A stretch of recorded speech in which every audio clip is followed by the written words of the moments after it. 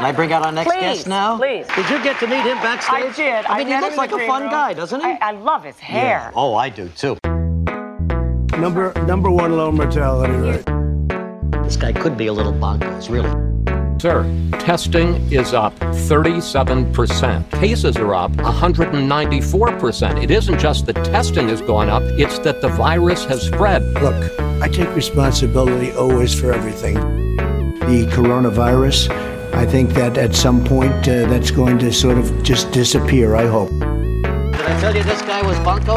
I don't agree with the statement that if everybody wear a mask, everything disappears. Is that clever? When people proudly had their Confederate flags, they're not talking about racism. So you're not offended by it? Well, I'm not offended either by Black Lives Matter.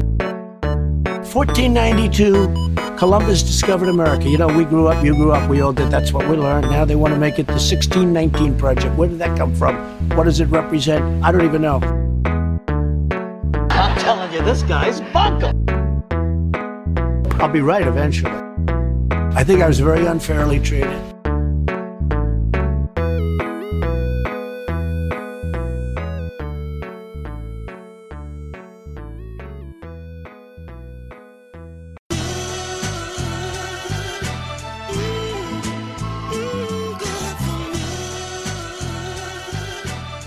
The Born to Be Mild podcast.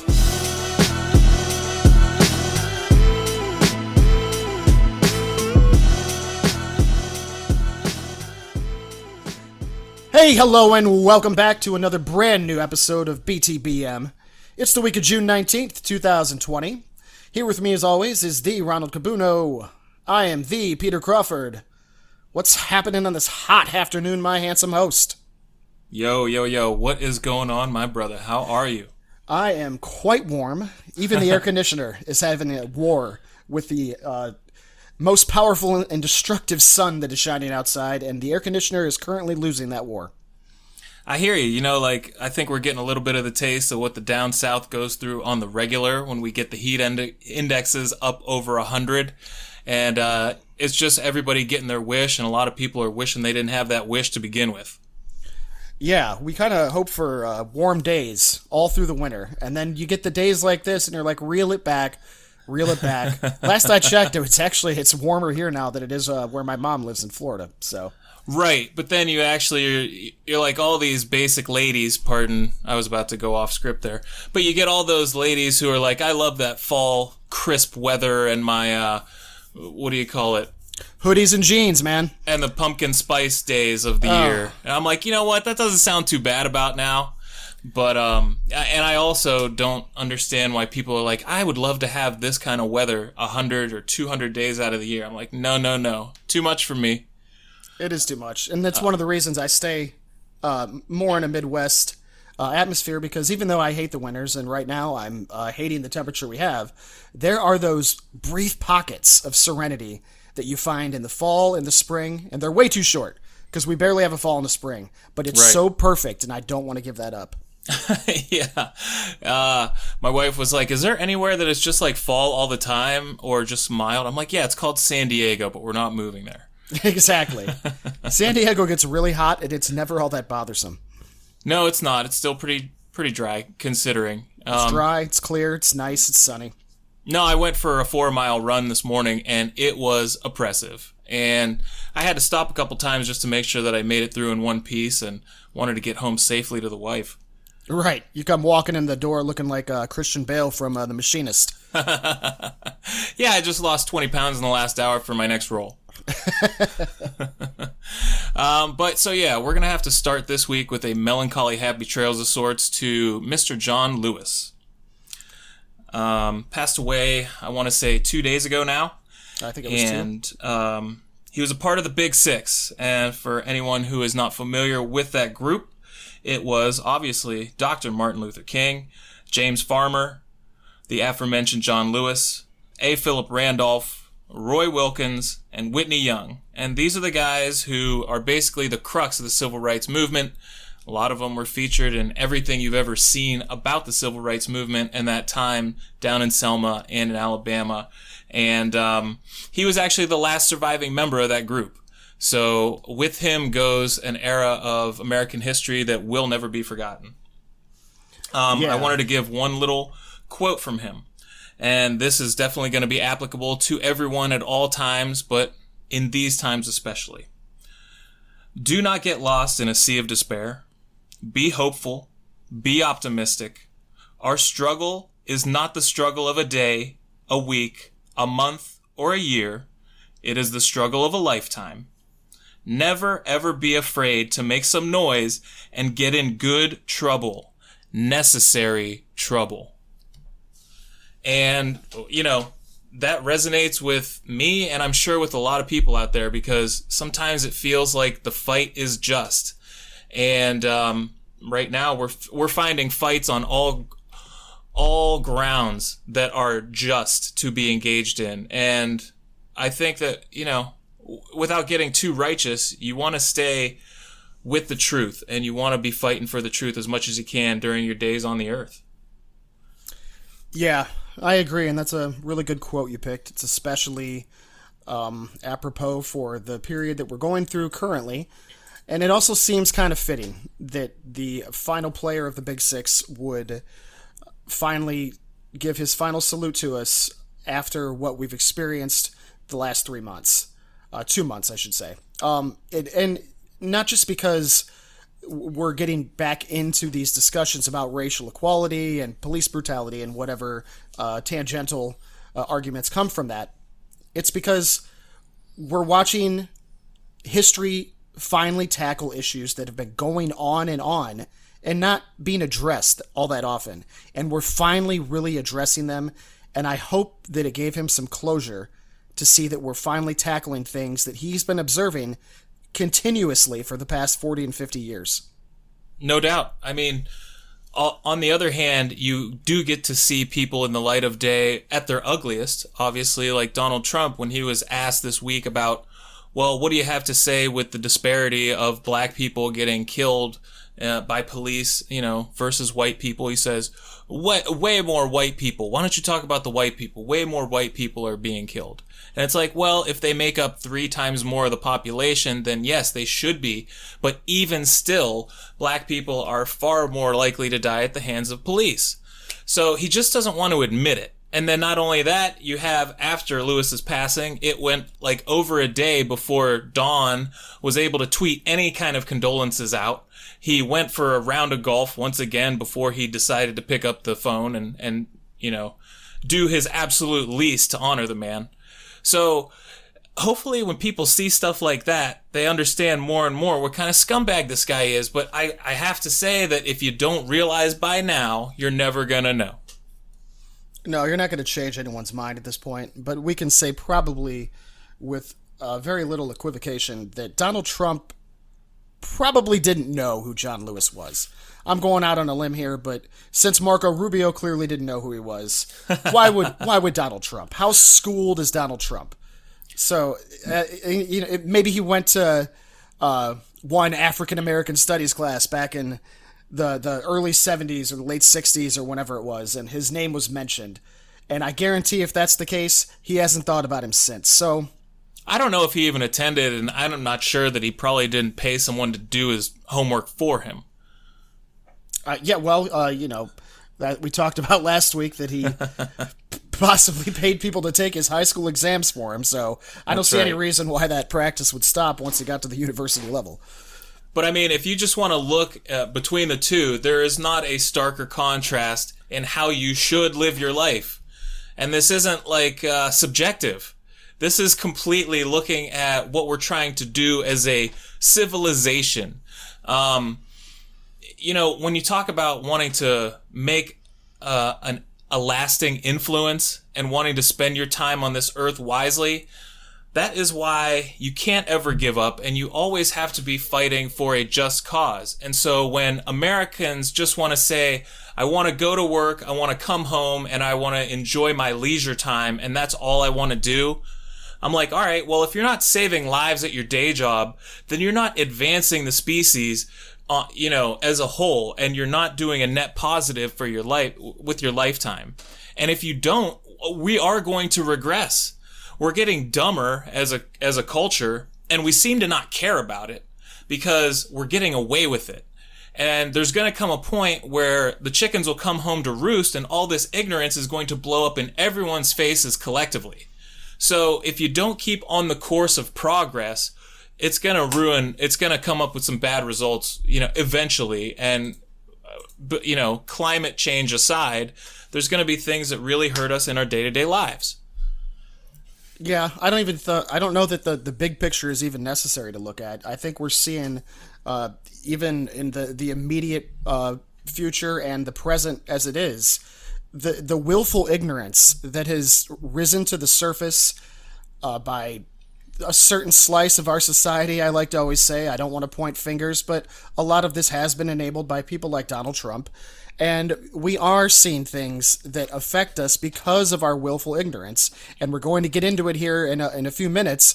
But the way that we've handled the virus, the way that our country has been defiant, even insolent, in its response to the orders we're getting from scientists, from doctors and experts, and even our leaders, and flat out refusing to obey them. This isn't you being woke. This is you being too stupid to listen to people that know better. And it's why we're losing the war in an area where we're watching the rest of the world slowly find success. Right. And I don't know if it's something about the American psyche specifically, but our fascination with conspiracy theories has taken us to a very dark place. It reaches boiling point. It's ridiculous. And I think I saw the most perfect encapsulation of it when someone was quoted as saying, the biggest conspiracy theory of them all is the conspiracy theory that has everyone believing that conspiracy theories are controlling us. And it's obviously for nefarious means to sow the discord and to lose the level of collective trust in institutions. It's working swimmingly right now. So whoever came up with that one has everybody essentially hot and bothered about everything else under the sun except for their own willful ignorance. Yeah, it's a very scary level of meta right there. And it works because once you've decided that you don't believe what people say and you've decided that it means you've woke up to question things, that slippery slope is what takes you from being someone who's learned all through 12 years of regular schooling and maybe 4 to 5 years of college, whatever you've done with your life, and all of a sudden you're questioning if the earth is round. Now, and you're questioning what scientists tell you. And if you want to live on the flat earth, I guess that option is up to you.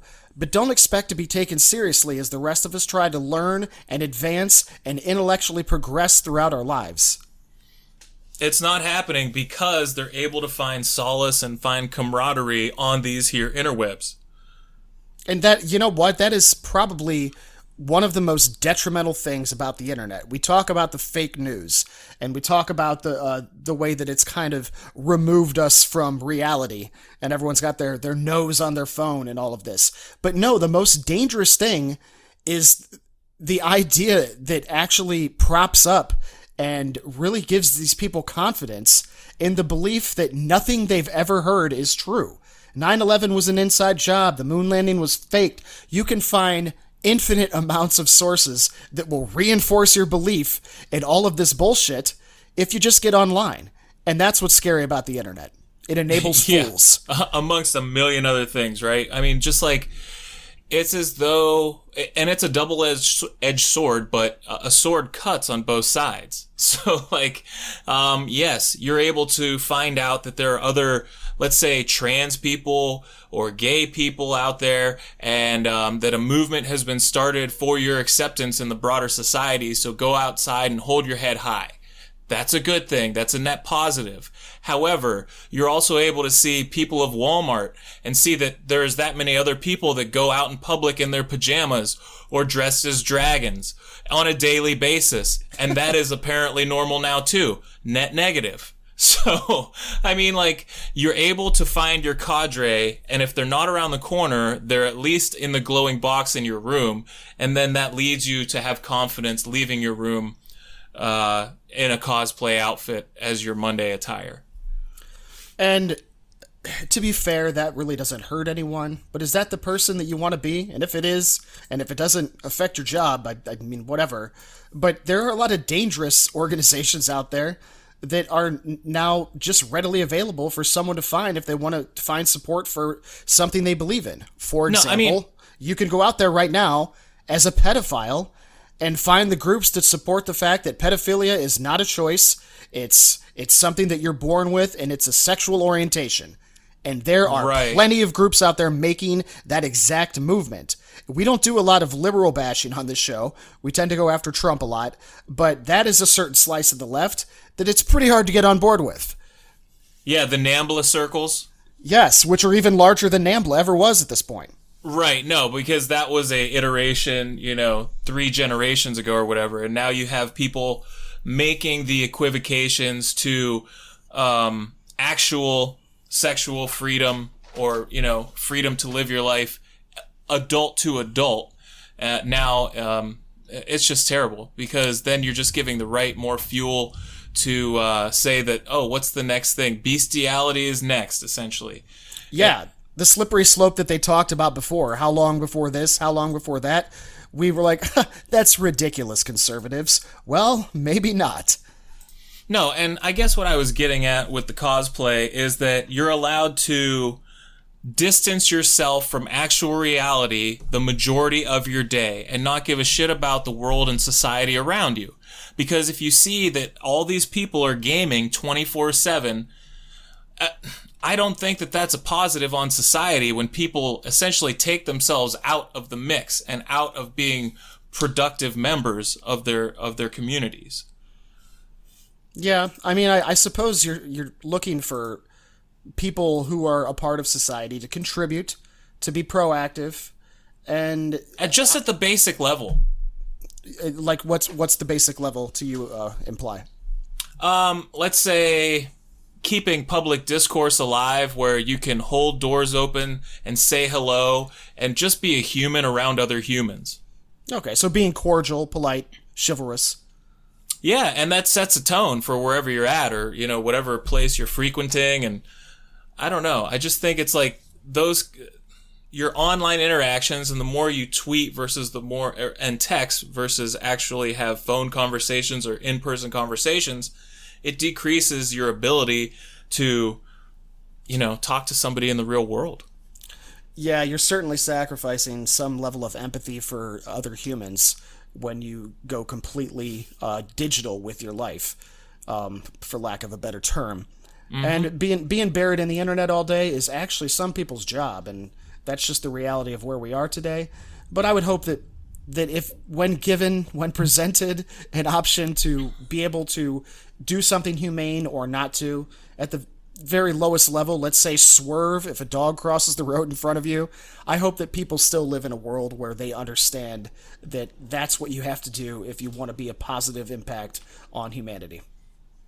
Yeah, let's use swerve to not hit a dog as a metaphor for a lot of things. Sure, yeah. I'm going lowest common denominator there, so. Yeah, no, I like it. And the symbolism is not lost on me, and it certainly can be applicable to many different situations.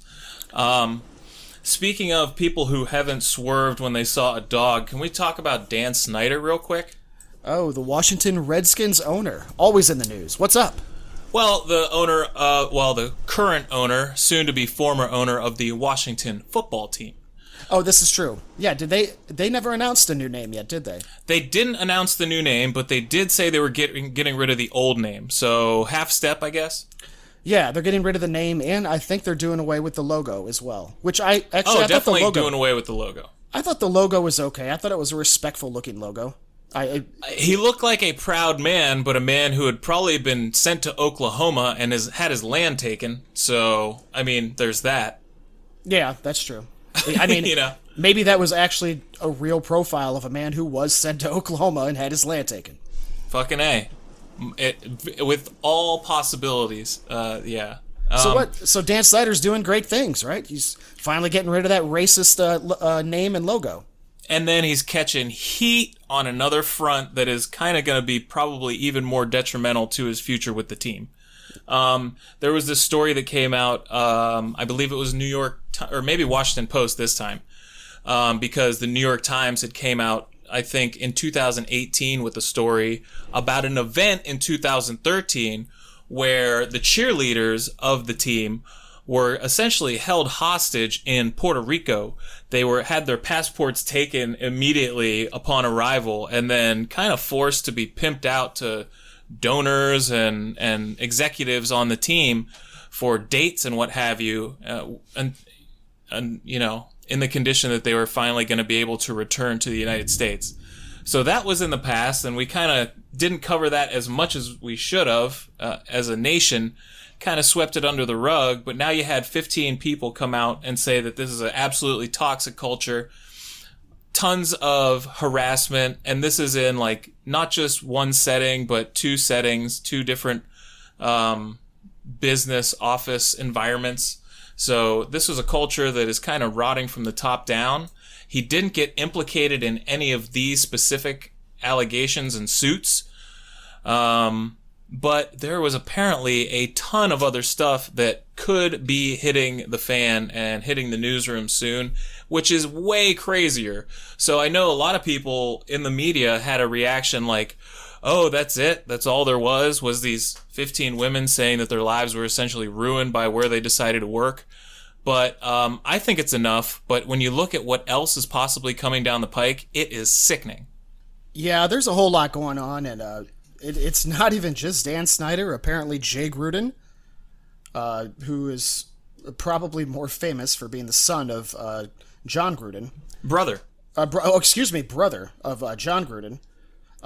He also has been involved in all of this throughout God knows how many years. If we're going back to 2013, this is 7 years. And it's not even just the fact that they've been sexually harassing these cheerleaders or pimping out the cheerleaders, but they're paying off referees and trying to bribe people. Apparently, they're not bribing them very well because they haven't won a whole lot of games. So I don't know exactly what policy was going on with the bribing, but ineffective.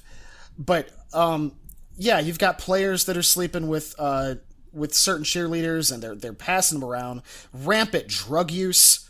All of this is going on, and they've got an FBI investigation diving into this now. It just sounds like a complete shit show, and it does start at the top. And I have a feeling that both Jay Gruden and Dan Snyder are no longer going to be affiliated with the Washington to be determined at this point. Yeah, absolutely. And if you're playing the drinking game at home, go ahead, because Pete did use the term shit show. I think that's 2 shots.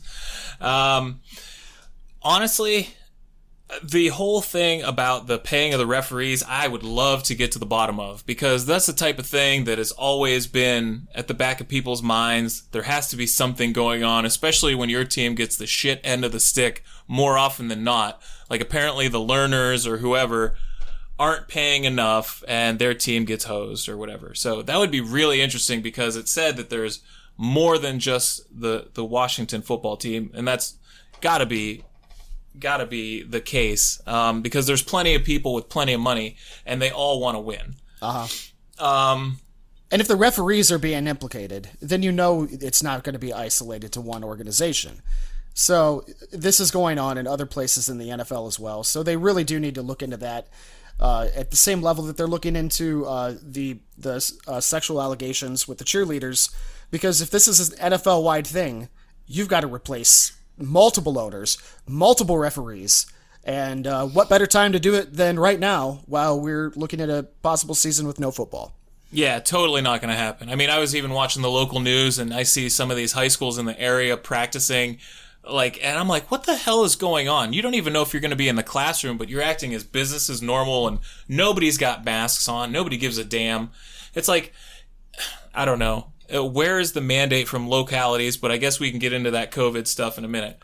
I just want to say the saddest part, or one of the saddest parts about the contempt and the sliminess of Dan Snyder was when he found out that he was in a sexual relationship with the same woman as one of the players. He had that player benched. And then that transpires the next game. That man's replacement on the field misses a block and basically ends Alex Smith's career when he gets injured and has a leg that's broken so bad he needs 17 surgeries. Yeah. So you can see where his little boy attitude essentially cost a man his livelihood within a week. Yeah, and it sounds like something out of a movie.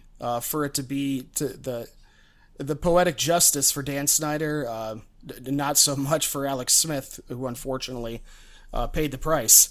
But yeah, you throw somebody else in there because you're being a petty old man in a disgustingly misogynistic way, and as a result, you lose your franchise quarterback. Yeah, and it's crazy because he is not that old of a guy, but he's one of the longest tenured owners in the league because he made his money so young and he got a hold of the team at such a young age. And he's been getting away with this shit forever. And not only that, but any time that there is anything that needs to be talked about in terms of the Washington football team, it's always somebody else who has to step up to the mic. He never has to answer for his crimes or for the misdeeds of his organization. Yeah, he's definitely infamous around the league and the fans of the league as being one of the most incompetent and corrupt and inept owners, not just in the NFL, but in all of professional sports. And he will go the way of Jerry Richardson and Donald Sterling. He will lose his franchise, and I can't wait till that happens because then you can have what is essentially a historical team get back on the right footing. I used to love when I was a Cowboys fan in my earlier years when they would have that interconference rivalry or interdivisional. It was fantastic. It was always something to look forward to twice a year, and it's the NFL's better when Washington has a good football team. It's true. And nobody in Washington, D.C. is going to shed a tear when he's gone. No. But speaking of incompetent, can we get on to maybe COVID-19 and possibly the national response to what has been going down? I just want to say once again, I love doing the pod in the afternoon because so much transpires on Sunday mornings. Yeah, that's true. Case in point, Chris Wallace this morning on the Fox News channel, getting the exclusive interview with the sweaty Donald on the White House porch. He got called fake news, essentially, by Donald. It's like, do you not realize we're the only people left in your corner? But that's because he's taking, Trump to task, and he just doesn't want to hear it. Yeah, he can't handle being any kind of pushback at all in his direction. And I think that's part of the reason you've seen him kind of migrate away, and we've talked about him before, coming over to the side of the OAN news network, which is basically the I'm on my knees filleting Trump news network. Because even Fox News has enough integrity at some point to be like, and maybe not the entire organization as a whole, but there are people like Chris Wallace out there who try to go out and have some journalistic integrity with the way that they're handling and addressing and investigating this president. And the second anything that is construed as anything other than flattering, Trump immediately jumps ship and turns on you. It does not take long at all. And not only that, he does it in the nastiest way possible. Oh, God. Yes. So that's why I love, you got the Lincoln Project still keeping him on his heels. This week's ad was fantastic. It was Trump is building his wall, but it's not the wall that he said he was going to. And essentially they just put up a graphics and the numbers for coronavirus deaths saying that if you line these people up, the coffins end to end or whatever, it would reach all the way U.S.-Mexico border. And they had this just terribly morbid graphic of these coffins lined up. And it's really powerful, man. They're really good at what they do. They are. They're so over the top that it works because that's the kind of thing that you need to use to come out in opposition to this president. You have to be just as excessive as he is. Yeah. And not only that, but they are targeting Ohio specifically now as well, which is great because we see Ohio as increasingly a swing state. Mm-hmm. And not just the Lincoln Project, but the Republican Voters Against Trump, the RVAT group. They have really specific targeted ads saying, I'm a Trump or I was a Trump supporter and I couldn't have been more wrong. So as long as you're hearing it from enough people that look like you and sound like you and can influence people like you, I think that is going to do nothing but good in this upcoming election. Yeah, that might be one of the most powerful weapons that people like the Lincoln Project or even the liberals in general have to put out there right now, is to show a lot of these Trumpers who have basically subscribed under any conditions that they're going to vote for Trump, seeing people who are like them saying, hey, it's okay. It's okay if I was wrong, and maybe you were too. Come over to this side and maybe we'll find our sanity again. That's right. And whereas the Lincoln Project is saying that we need to get rid of a lot of people who have enabled Trump and who are infected with Trumpism, these other groups are literally just focused on the presidential race. They don't give a shit who you vote for down ballot, because essentially once the head of the snake is cut off, you can start to do some work and you can tamp down any of the mini Trumps that might spring up, in his stead. But speaking of talking to people on their level, Lil Wayne has a TV or a radio show, and he interviewed Dr. Fauci this week. I thought that was pretty wild. Yeah, see, now I hadn't heard about this. You were the one who brought this story up. What exactly went down? Well, I mean, basically, it was a lot of the same news about how the virus disproportionately affects people of color. And it was just targeted at a younger audience so that you have people hopefully taking up the mantle of responsibility and understanding that if you yourself may be in the, invincible cohort or comorbidity group, whatever the hell the name is nowadays, that you have a responsibility to others, not just in your community, but possibly in your family, to do the right thing.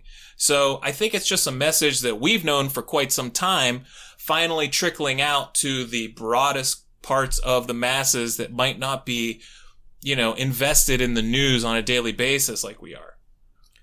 Yeah, you need people like Lil Wayne and people who are just more of a public figure in more of a celebrity sense than a journalistic sense, because let's face it, a lot of America is more interested in what Kim Kardashian has to say than Chris Wallace on Fox.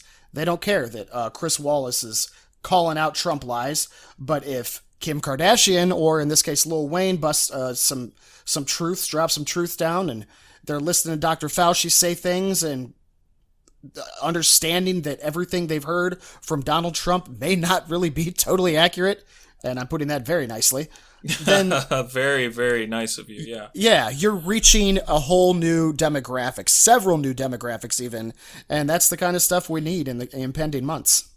As I've always said, when Chuck Woolery talks, people listen. That is what everyone says, isn't it?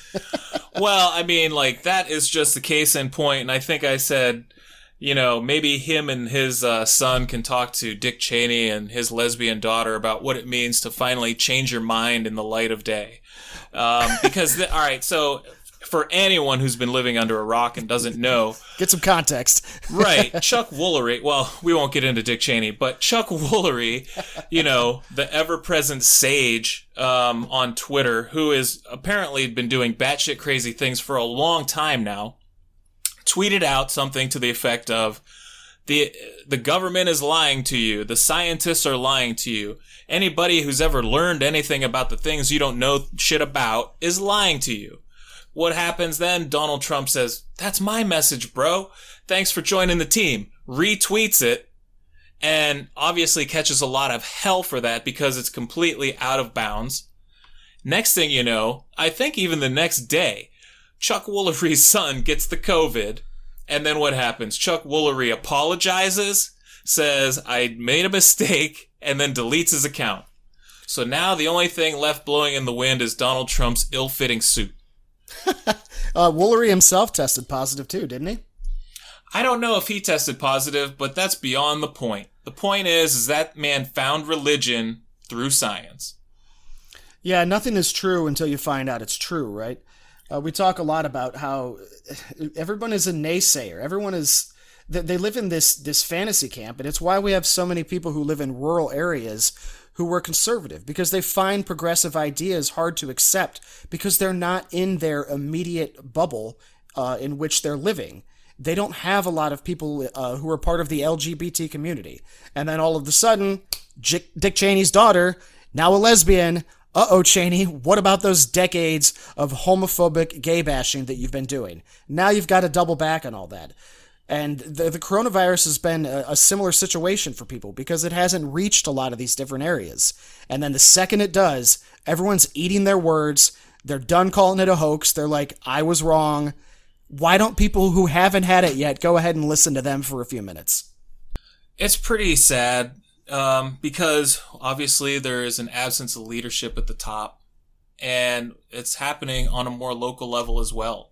You got Mike DeWine on Meet the Press this morning, and he was talking to the old beady-eyed sleepy-eyed Chuck Todd. Beady-eyed. He's got a little bit of that too. His eyes are kind of beady. Yeah. Yeah, that's all right. He does good work some of the time. But yeah, he was basically putting DeWine to the test, saying, if I got off the highway in your state, I don't know what county I'm in. I don't know if a mask mandate is in this county or not. Why not just have it as a blanket issue? And, there was a lot of hemming and hawing by the googly-eyed Mike DeWine. Let's put it like that. Now that one's dead on. Yeah, he's a little googly-eyed. So, I don't know if that was from a horse accident when he was younger or what, but seriously, he had nothing to say. He was hemming and hawing and telling you that there's, all these extenuating circumstances that go on through the state. And it's like, no, you're wrong. And he said, well, the statewide mandate is on the table. It's something we're going to probably still discuss. And I thought to myself, well, that's great. Maybe you should actually put it into place sooner than later.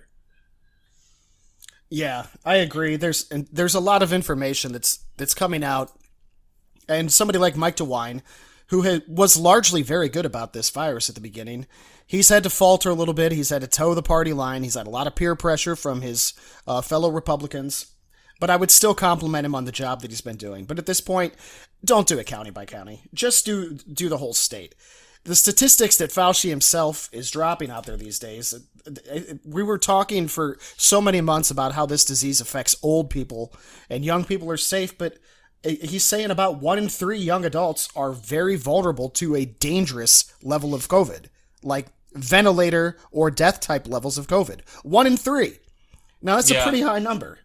And we've got concerns that we could even reach the levels, if we don't get this under control, of the 1918 Spanish flu, which, could be anywhere from 50 to 100 million deaths. Is that really where we want to go?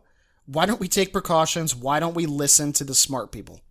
Well, luckily it doesn't affect as many people as that flu did. So there's not any chance of the numbers being that terrible. But we don't want to essentially wipe out 1/3 of everyone over the age of 70. That's just ridiculous and heartless and totally negligent. And like you were saying, DeWine is good some of the time, and he's just just boggles the mind other times. There was something that came across his desk this week that he vetoed, which essentially was going to limit the ability for local officials to levy fines against people who aren't taking the mandate seriously.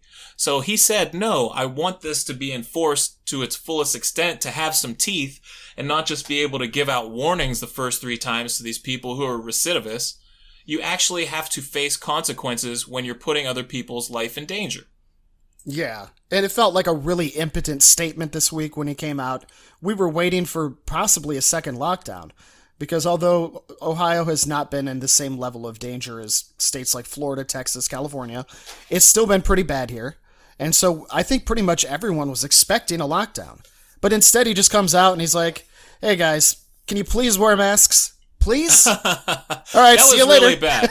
Yeah, so it was the first time he had addressed somebody in a special prime time slot. Yeah, it's 5:30. Yeah. I think ever, right? Or at least since the very beginning of the outbreak. Yeah, it was always around 2:00. So yeah, that's when my Wine with DeWine happened, but that's when everybody was already home. But I think, at the outset, there were some primetime press conferences that took place. But this one, obviously, because it had been so long since he had done anything like that, it seemed like there was going to be some kind of hammer to drop. And so for him to come out and say right at the outset that there will be no new orders or mandates in this address, I was like, what are we here for then? Yeah. And essentially all he was doing was saying, you don't want to be like these other states, do you? No? All right. Well, please. We just come on, dude. Just put on the mask. Yeah. Nothing's going to happen if you don't, but come on. Come on, guys.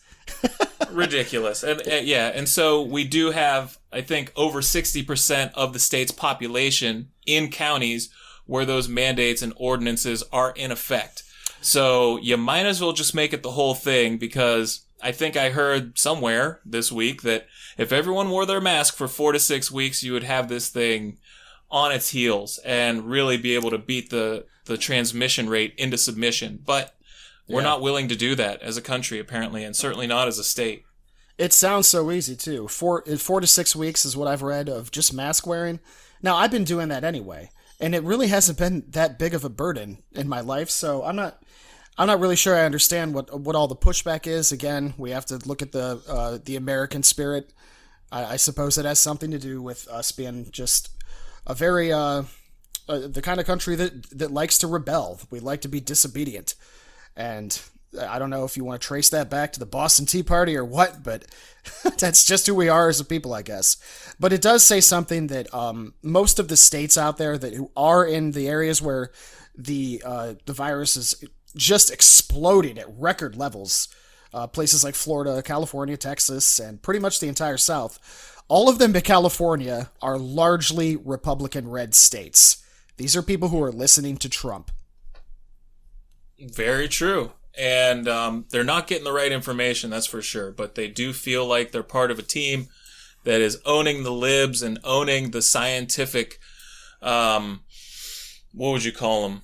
I guess the guys at the top who are so on the social medias, there was like this uproar because the most promising vaccine is from a lab that Fauci is a part of.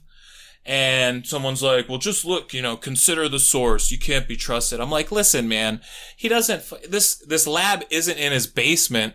It's not like he's going to be making all the money off of it. You really have to slow your roll on this conspiracy shit, because you could tell somebody that there's 100% proof that this works, and there's still going to be apparently 40% of the population that just won't take it because they have this level of innate distrust that has either been with them the whole time or has been sown by their time on the internet.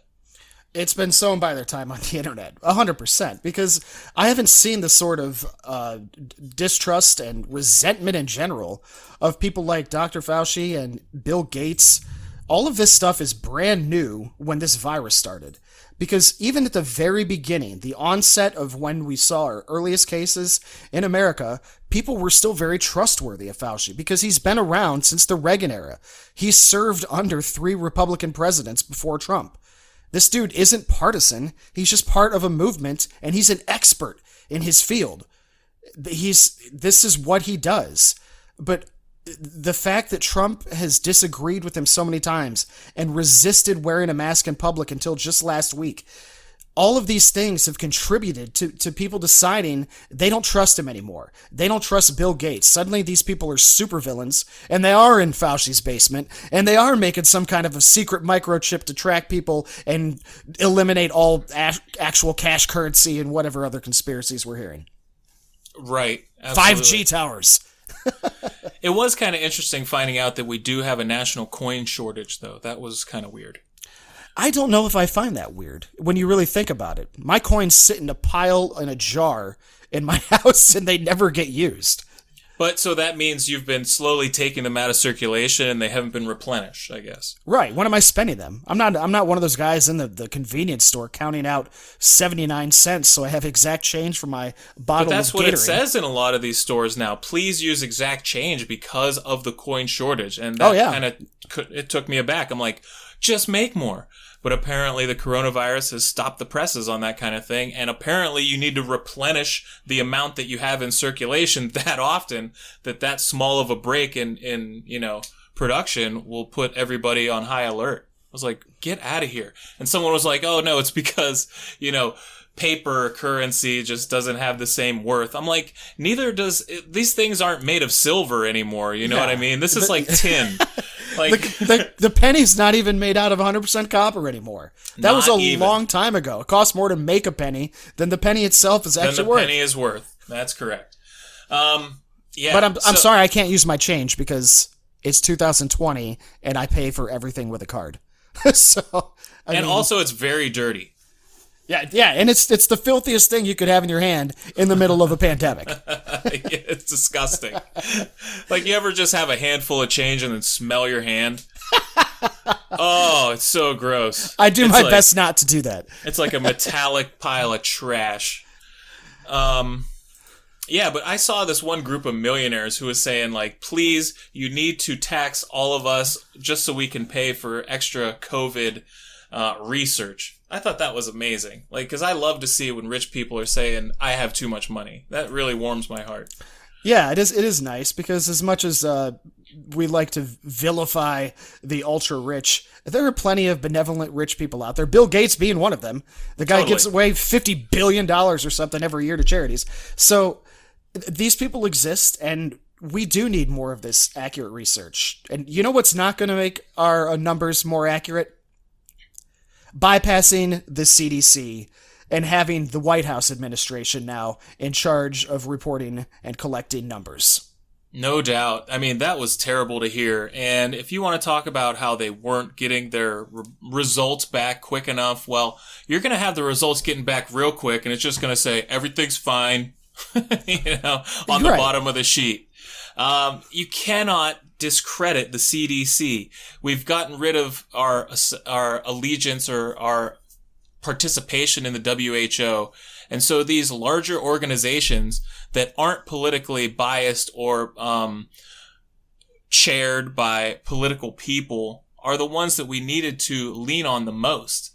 And Trump this week was talking about how, we still have a great relationship, me and Dr. Fauci. And it's like, all right, but Pete Navarro basically put out a cartoon saying that Dr. Fauci is a total scam artist and he has nothing valuable to add to the conversation. And that came from one of your official channels, and you didn't do anything about it. So you want to talk about how you get real mad when there's leakers or when people don't run everything by you, and you want to distance yourself from what this guy did, and yet you want to take him off the case and put him in the shadows because he's made some mistakes. And I think Chris Wallace even said, it was like, haven't you made some mistakes too?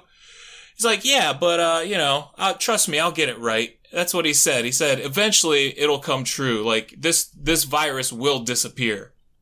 And I want to say to him, you know what? I guess you're right. Eventually the sun will explode. Eventually winter does end. Eventually this virus will find its way to run its course. But that shouldn't be your approach to solving the problem. Yeah, he's basically incapable of saying that he's made a mistake, so he's kind of using time as his advocate in this situation. Like, yeah, in one of these multiple different universes in the multiverse, there exists a me where this is coming true. So, and that is one of the largest differentiating factors, I think, between good and bad people, aka the Trumpers in the world and everyone else, is the ability to admit fault, make changes, flip-flop, if you will, in light of new evidence. When has this become so demonized an approach to living? Well, I would say probably in the last 4 years, but a lot of this can be also attributed to our friend the internet, because people love to be right on the internet. And that's made people love to be right about everything all the time. And that's not just Trump, that's people who support Trump. So being right is really, really important to people right now.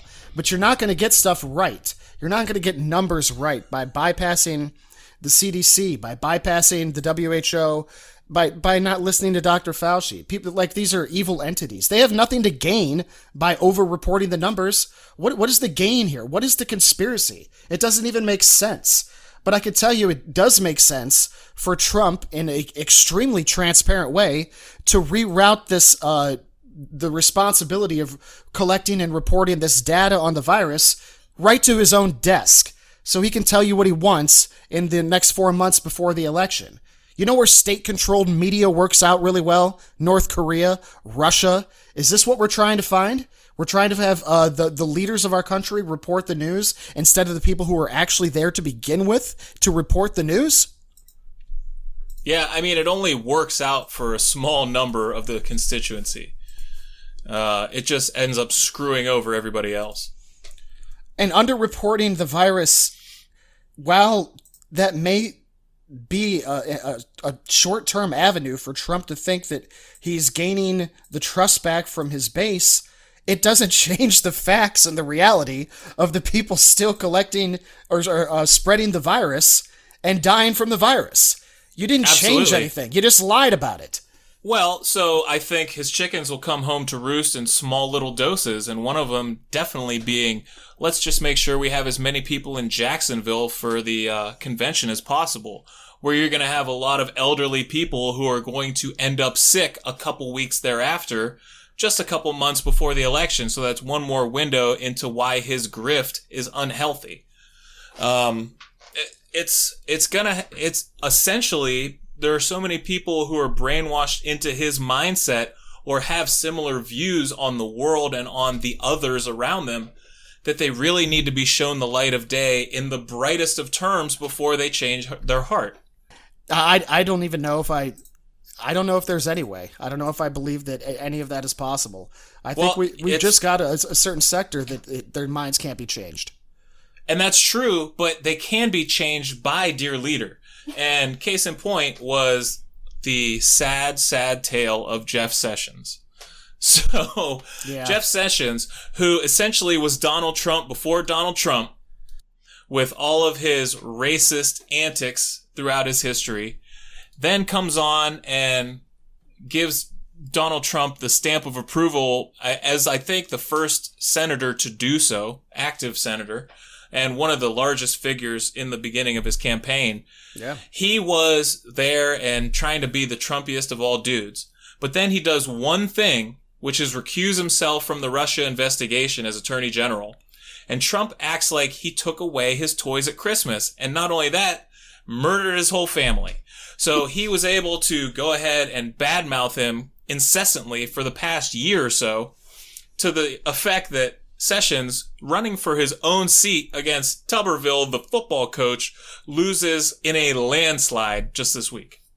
Yeah, Sessions, who has basically been one of Trump's bigger proponents from the very start of all of this, like you said, and by all means should have been someone popular with the same people that seem to love Trump unequivocally. Now, Trump gets angry at him, and so there's a little bit of a separation, and suddenly in the South, Tommy Tuberville, a former college football coach, is a more viable politician than Jeff Sessions, who actually is a pretty qualified individual. But I guess now that Trump's in office, we have to elect all guys that aren't politicians, because clearly that's working out so well. Well, I think that just the cult of personality of Trump supersedes anything that Jeff Sessions has ever done. So even though you might have voted for him in his past 4 elections or whatever, you're not going to vote for him this time because the guy that you like even more told you not to. So even though you know better, the word has come from on high and you're just not allowed to do it anymore. And I think that it's pretty telling when a state like Alabama, where Auburn, where Tuberville coached, it probably only accounts for maybe 15 or 20% of the fan base in football versus University of Alabama, which is much bigger, that they could hold their nose and vote for a guy like that. I mean, that's like, you name it, insert Michigan football coach here running for Senate in Ohio and getting all the votes over fucking Neil Armstrong. Yeah.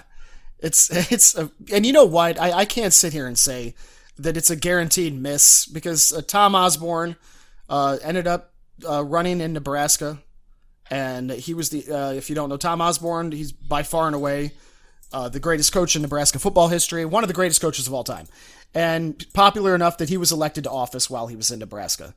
And he actually did terrible, in my opinion. But go ahead. Oh, you think so? Well, I Yeah. think he was largely unimpactful, but he wasn't a disaster by any means. I think they liked him enough that, and maybe this is fine for them. I don't know. The impotency of one person in Congress sometimes cannot be overstated, because I mean, let's be serious. There are people in Congress who are literally doing nothing. They'll vote party line, and then they go on break, and they go on vacation, and they hang out with their mistresses, and they do whatever.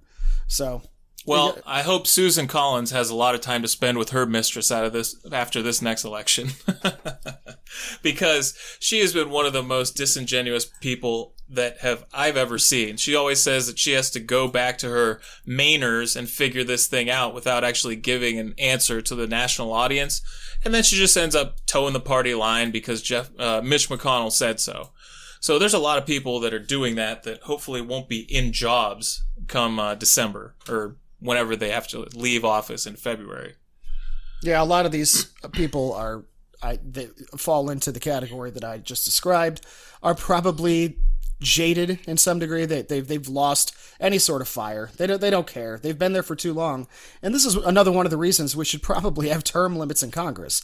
But in the meantime, right now, I think we really need to be looking at getting more youth in Congress, more people with new ideas. It's time for some more progressive change, even if you don't like the word progressive. And even if you don't like somebody like AOC, maybe you're not a fan of her. Well, find her equivalent on the Republican side and elect that person. I don't care. Elect Ben Shapiro. Whatever. But we need some more youth. We need some more people that actually give a damn. And not just college football coaches. I know. But when it comes to fundraising being the most important thing you do while you're in office, it's tough not to just perpetuate the same cycle that we live in. I agree. All right. So I think we should probably just do a little bit of entertainment and infotainment entertainment and be out, because this has been a goddamn downer of an episode. Yeah, a lot of so negativity. much COVID around us. My goodness. I mean, what else are we going to talk about? Well, we're going to figure it out right now. We're going to talk about some sexual harassment. We're going to talk about all kinds of things. The death of an icon, and then the death of a country. Good Lord, what is good to talk about? How about one more thing that's a little bit sad before we move on? Okay. Alex Trebek, as we know, long time host of Jeopardy. It's hard to even picture the show without him. Of course, about a year ago, he was diagnosed with pancreatic cancer, or at least it was made public. At the point where he's at now, he's at stage 4 pancreatic cancer. If you know anything about pancreatic cancer, you may as well be sitting in the gas chamber.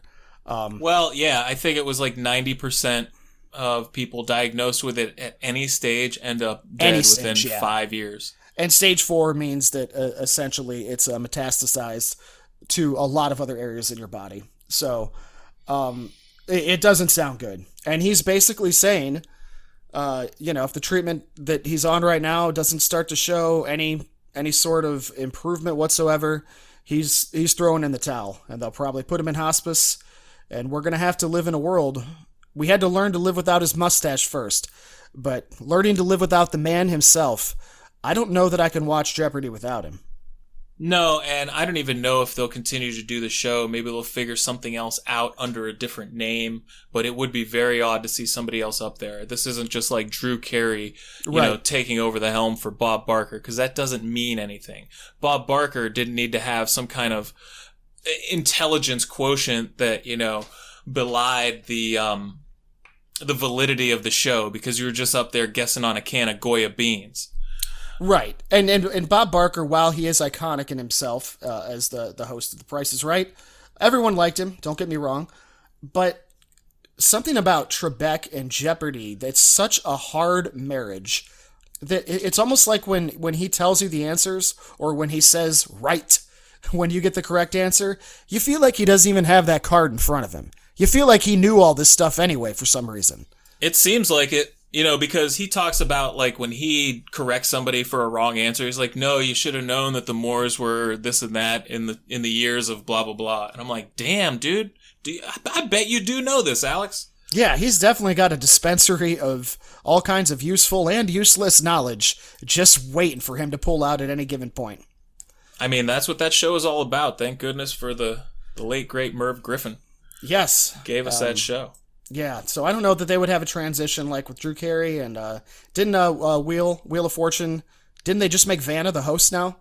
No, I think she just had to host it for the first time ever. But yeah, Pat Sajak and that lump of hair on his head is still at the helm. He's still okay. I haven't watched that show in years, but she did host it, and she would be capable of hosting it because really she was equally as iconic, if not more so, than he was back in the 80s and 90s.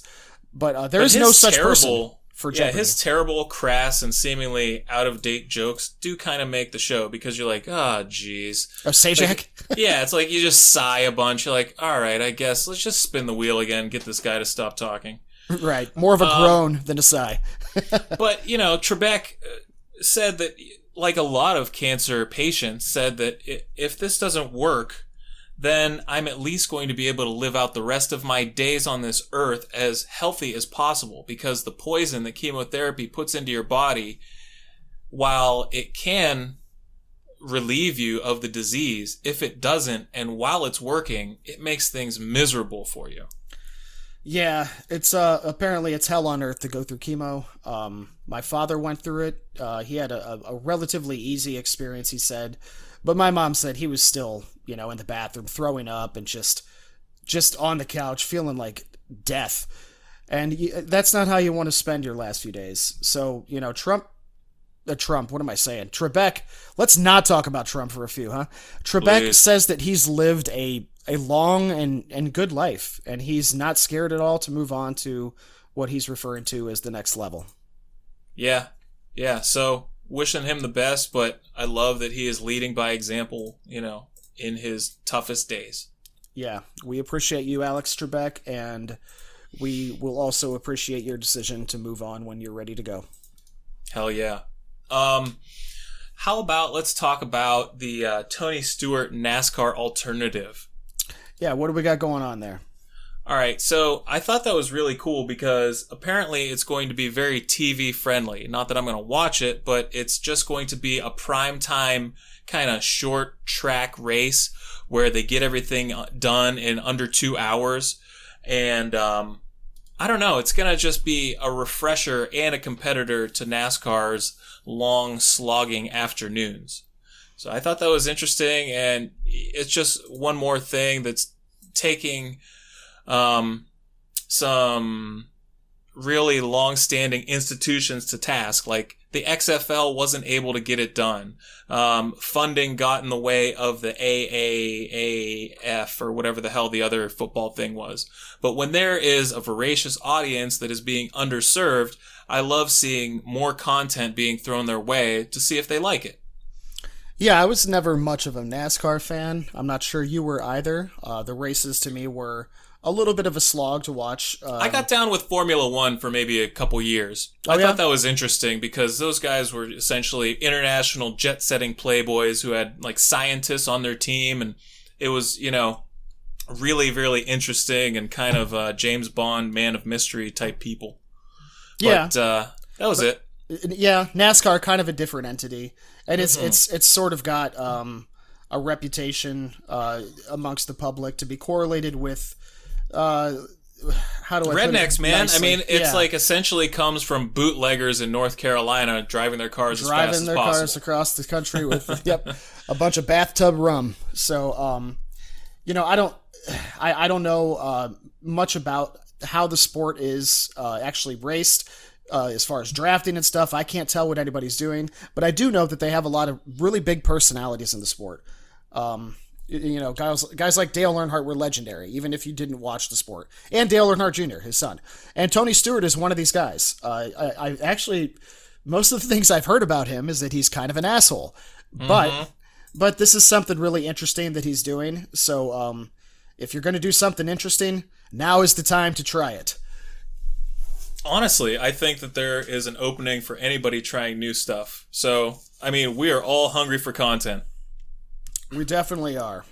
Speaking of, I saw the new Tom Hanks movie this week, Greyhound. Have you heard about this one? I don't even think I've heard that name. Yeah, so it is kind of about lesser-known tales of World War II. And the Greyhound refers to the name of this like battleship that he is at the helm of.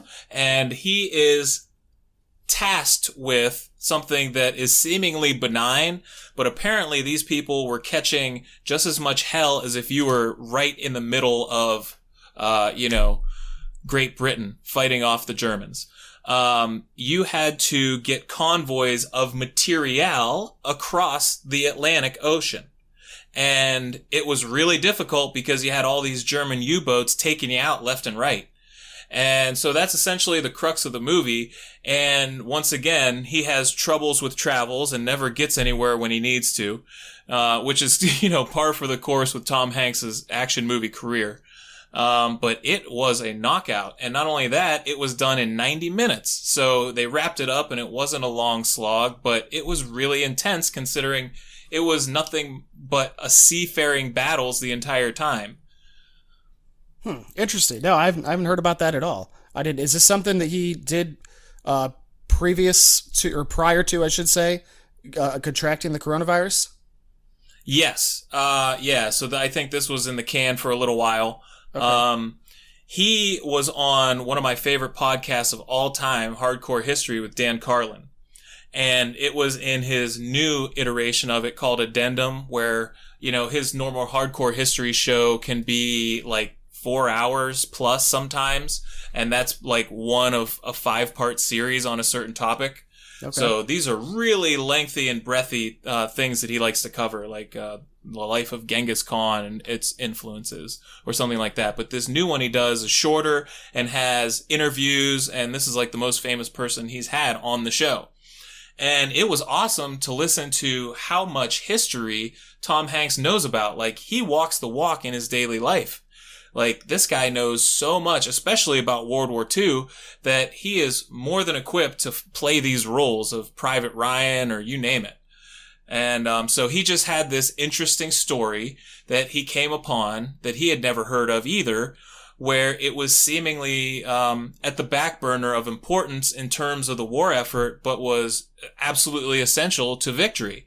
So, it takes a collaborative effort, and there is this armada of like 30 or 40 ships, and they're all from different walks of life. Some are merchant ships, some are tankers, and a lot of them are from other countries.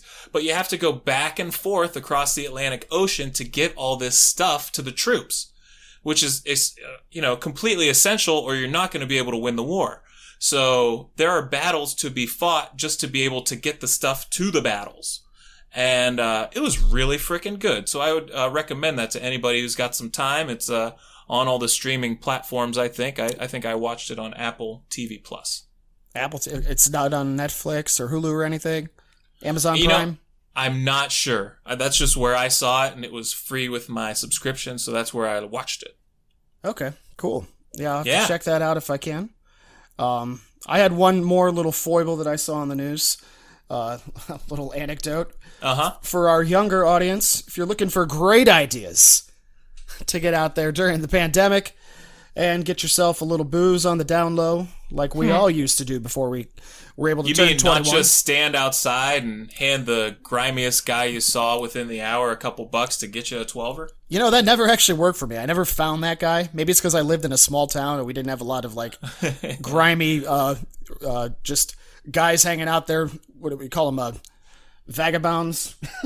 Yeah, grifters. I don't know. I'm sorry you didn't, because we found those guys over and over again. And not only that, found some really friendly institutions that, like, as long as I had a little bit of facial hair and had a car to go through the drive-thru, we were good to go. Yeah, that sounds like Youngstown. So, but if you don't have a Youngstown area to go to, there's a lot of people in our treasured Generation Z right now, which is the younger gen. These poor folks who are not 21 yet have figured out that they can throw on a mask which covers most of their face and dress up like an elderly grandma.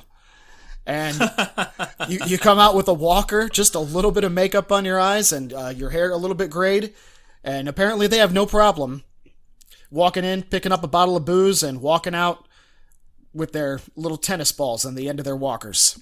That's pretty cool. I mean, it does take quite a bit of a costume to do it. It's not like it's not easily available, but you just don't find a walker anywhere.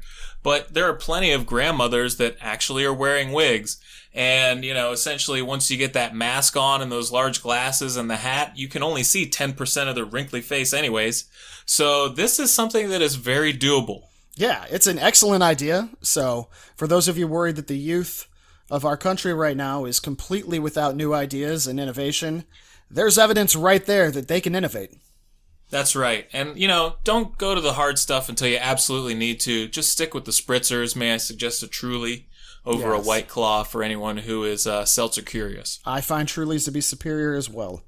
Hell yeah. Not only that, the ones that have the lemonade in them, it's just got a little bit of... Yes! I drank one before the show today. They are amazing. They're terrific. Not only that, but it's the only black cherry flavorant version of something that is actually better than the rest of them, which I found amazing. I've never ever in my life had black cherry lemonade until I found this Truly seltzer, and it's amazing. And Grace doesn't like it, so I get all of them. No, me and Brittany fight over them.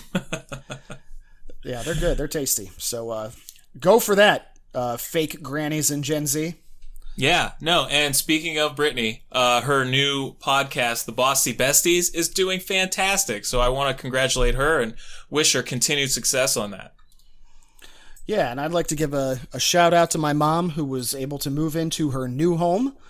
She had an unfortunate house fire several months back, 2 months back, I should say, and it's been that's a good update to the story. Yes, it's been an arduous journey getting everything taken care of, but the house was actually taken down. She no longer has to worry about that property anymore, and she's in the process of moving into her new home right now, which she closed on. Awesome. All right, Pete's mom. Good to hear. Yep. Hopefully he gets down there so he can see the new digs sooner than later. Yeah. So Florida, get your shit together. I don't want to go down there while you're in the middle of this COVID explosion. Hell no. We have our own COVID explosion to worry about right here in Ohio. That we do, sir. So you got anything else? Nope. I think we're just going to come back 7 days hence with some more coronavirus and Trump what-the-hellisms to talk about. There's always plenty to talk about, and abundance. Hopefully Dan Snyder's out by then. I would like to hear Dan Snyder out, and I'm really curious to hear what that new mascot's going to be. Me too. All right, Holmes.